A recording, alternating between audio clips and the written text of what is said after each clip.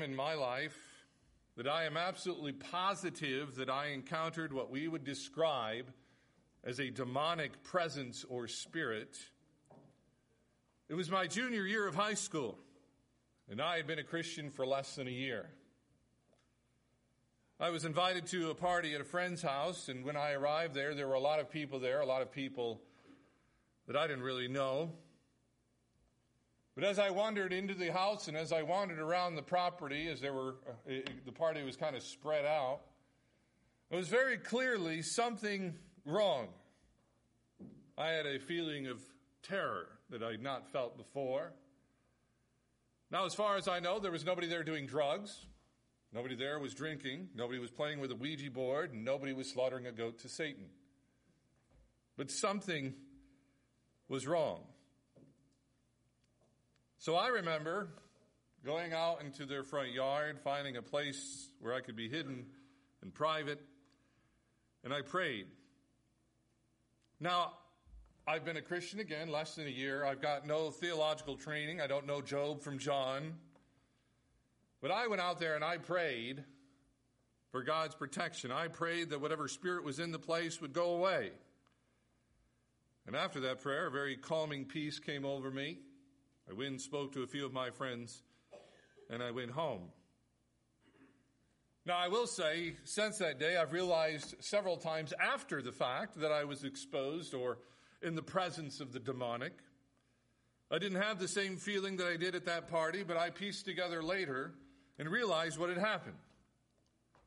Now, I do know men who've been a part of exorcisms and have encountered genuine demonic possession. Now, if I have your attention, there's one rule when it comes to talking about this particular subject, and that is this. When it comes to demonic spirits and demonic presence, you should always be informed, but never interested. Now, in our text this morning, Jesus affirms several things. First of all, that the Bible teaches that there are diseases, there are disasters, and there are decisions that people make that it can be influenced by the demonic.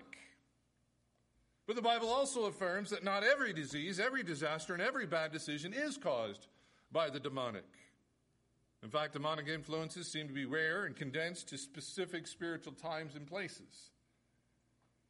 But the reason I'm focused on demonic activity here this morning is that if we do not believe in demonic activity, what Jesus is going to say here doesn't make any sense. The response of the crowd, the response of the Pharisees, the warning we see Jesus give here doesn't make any sense. If there is no Satan, if there are no such things as demonic or supernatural activity, then this section of your Bible is meaningless. Because Jesus makes it very clear there is a battle for the soul of humanity. And there are two kingdoms involved, the kingdom of God and the kingdom of the enemy. And the question we come to then is, which kingdom am I serving? Because the reality is that there are things that pull us away. Some stress at work, some problem at home. And all of our energies, all of our focus goes into building whatever kingdom is being injured at that time. And if something were to go on long enough, we can find ourselves, as the song says, prone to wander. So what I want to give you this morning is why we should be serving the kingdom of God. It's probably something you've heard many times if you've been in church, but I want to remind you of these things. Number one of why we should be serving the kingdom of God, and that is this: Jesus does what no one else can do. Jesus does what no one else can do. Now remember, Matthew's purpose in his gospel is to stack evidence upon evidence that Jesus of Nazareth is God's provided Messiah and the absolute ruler of men. And here we see a display of power. Now, Matthew's told us that Jesus has been healing all sorts of people from all sorts of things, and everyone who showed up to be healed was. But we get a specific detail. It's perhaps this detail as to why Matthew records this particular healing for us. And that little detail that we don't find in any other place in Matthew's gospel is the response of the crowd. Now, we don't know if this is the same crowd that was at the synagogue, the same crowd that saw him heal the man with the withered hand. But what we do see is we see a group of people, we see a man who is possessed by a demon. He can neither see and nor can he speak. That's the manifestation of this demonic activity. And Jesus casts out the demon, and immediately the man can see and speak. And Matthew describes the crowd's response as what? The people were amazed. Literally, the word there that is used is the idea of being so astonished that you doubt your senses. Literally, the idea of struggling with what they just saw. They're doubting. They're wondering, is it possible to see what I just saw? But yet at the same time admitting, I did see what I just saw. And that moment shakes them to a point. Notice what happens. They start asking the question, maybe this is the Son of God or the Son of David. But there's another reason Matthew chooses to highlight the healing. Because it's a perfect illustration of spiritual condition. What I want you to note is that through the rest of the passage, and I'll talk about this next week, but through the rest of this chapter, there are three themes. The theme of seeing, the theme of speaking, and the theme of spiritual condition. And this blind man, possessed by this demon, illustrates all of those things.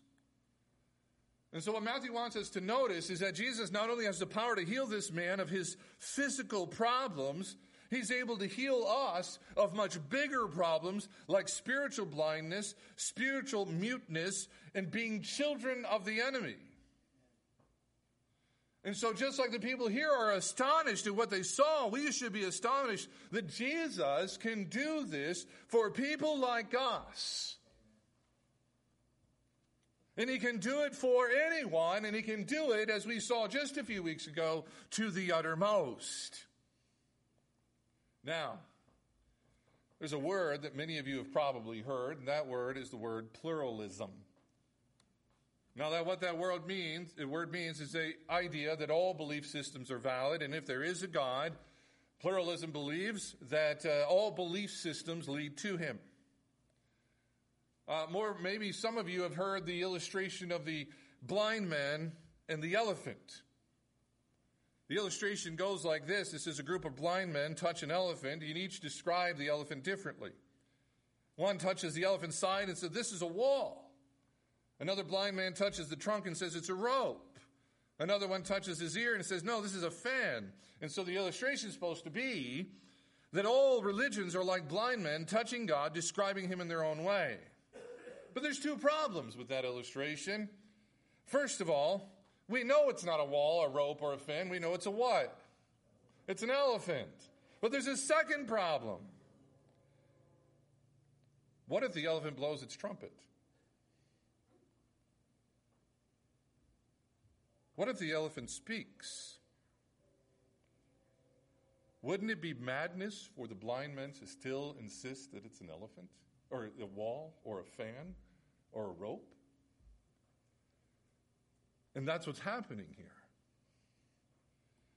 Jesus, when he casts out this demon, he's blowing the trumpet. He's showing them who he is. In fact, over and over in the Gospels, we see Jesus do things that nobody else can do. We get eyewitness testimony of Jesus doing things that no other religious leader ever claims to be able to do. Now, some of us have been in church so long that we have heard these stories since we were in the church nursery. And some of the immensity of this is lost on us. So let me try to help you. How many times have you read something or heard something or seen something on TV where somebody made a radical claim and your thought is immediately skeptical? No way. Not going to happen. There's shenanigans here. Or perhaps you've ever watched a magician and your mind immediately goes and says, you know what, I bet you I could figure out how he does that. Most of us have heard this story about Jesus casting out the demon. So ask yourself the question, do I really believe that demons exist? And if I do, what would it mean for someone to come along and have complete power over them? You'd be doubting your senses too. Watching Jesus do what nobody else can do and show us why we should be serving his kingdom. That brings us to number 2, the second reason why we should be serving the kingdom of God, and that is this, that Jesus is able to bind up the enemy. Jesus is able to bind up the enemy. So Matthew records for us here that the Pharisees hear the people beginning to wonder if Jesus is God's Messiah. And so in response, they start it's kind of the idea of the little whisper train.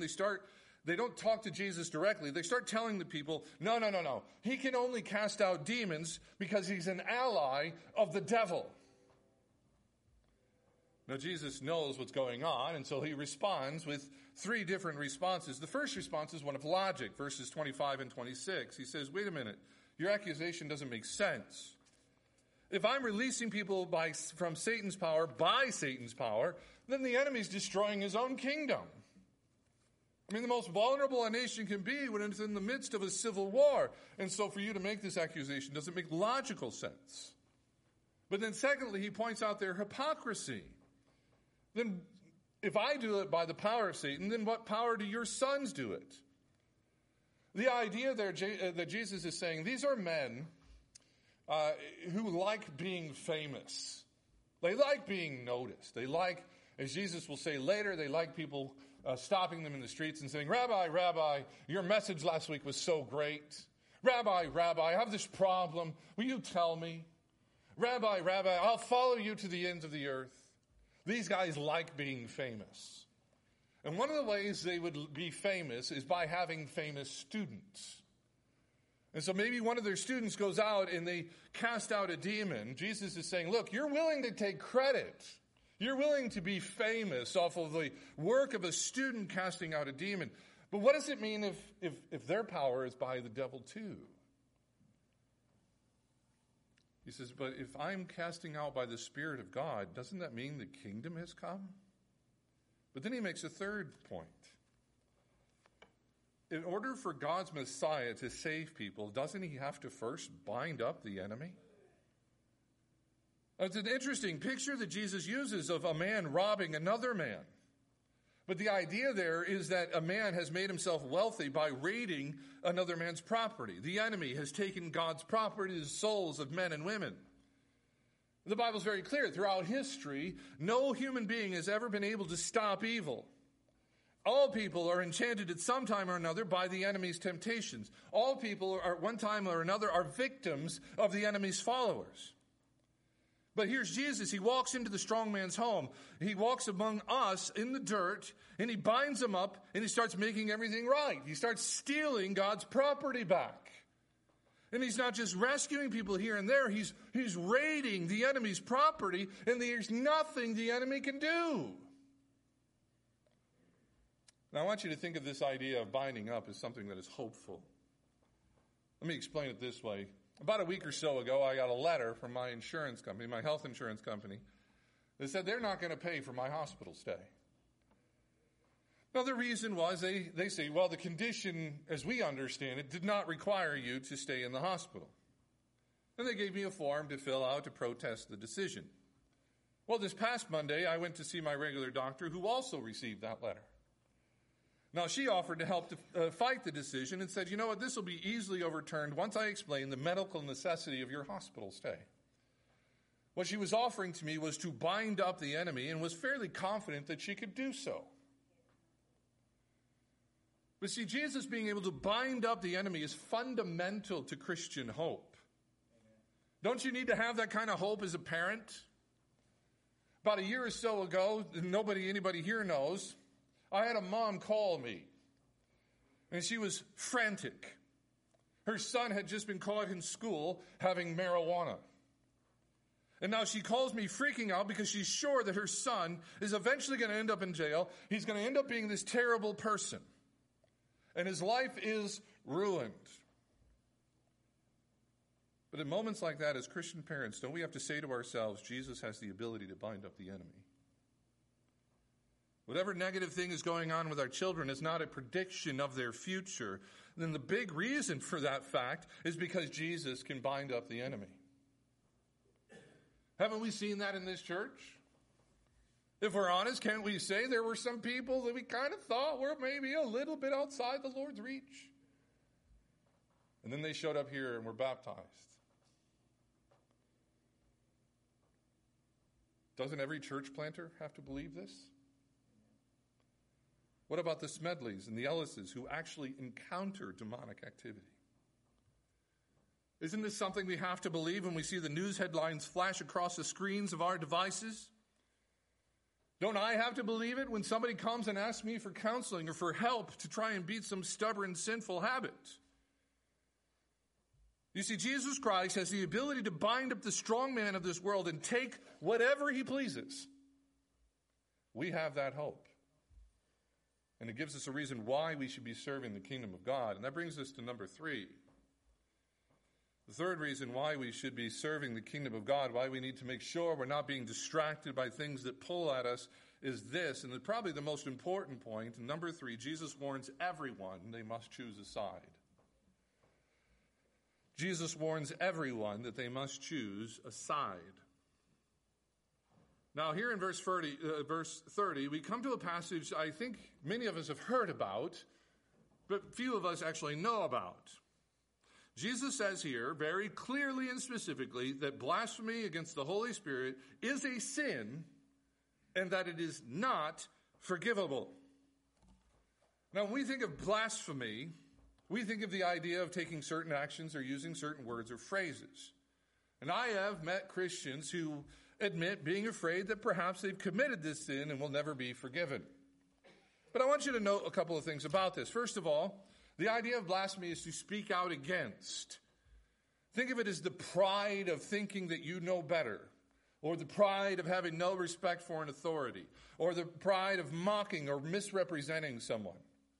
And I can say, and I know you could say, over the years we know there have been comics and musicians and world leaders who have blasphemed. But the context here is that of the kingdom. Note the contrast that Jesus gives. He says, well, those who are not with me are against me. Those who do not gather, they scatter. You see, the blasphemy of the Holy Spirit is not necessarily a specific word or phrase. It's to be actively against what the Spirit is doing. And we know that's exactly what the Pharisees are doing in this text. Go back to the beginning of the text. What are the people beginning to wonder? Is this the Son of David? And what are the Pharisees trying to do? No, it's not him. They're trying to shut down the work of the Spirit. Now, the reason you can't be forgiven this is because you need the Spirit in order to be saved. If you reject the Spirit, you're left without a path to forgiveness. Now, the Bible does say that there are going to be some who are so hard-hearted they will never turn and be saved. The book of Proverbs calls these mockers. But the point Jesus is making here is that there are two sides. That Satan is at war, not at war with himself, he's at war with God. Now, just to be clear, God is not at war with Satan. What God is doing is revealing that his glory and power and majesty are something that cannot be overcome. But Jesus is saying everyone is on a side. The book of Ephesians tells us we're born onto the enemy's side, but by the power of the Holy Spirit, we can be brought to God's side by grace through faith in Jesus Christ. But the bigger point here that Jesus is making is that there is no neutral ground. Everyone has to choose a side. So let's start the application with this. If you're afraid that you have committed the unforgivable sin of blasphemy against the Spirit, I would say that if you're afraid of having done that, that's a good sign that you haven't. Nobody who commits that sin is worried about committing that sin. But if there's anybody here this morning, if there's any part of you wondering if you are saved, don't push that away. Walk through it with me. In order to be saved, you have to believe that what Jesus did on the cross was enough to pay for your sins, and by his resurrection make you eternally right with God.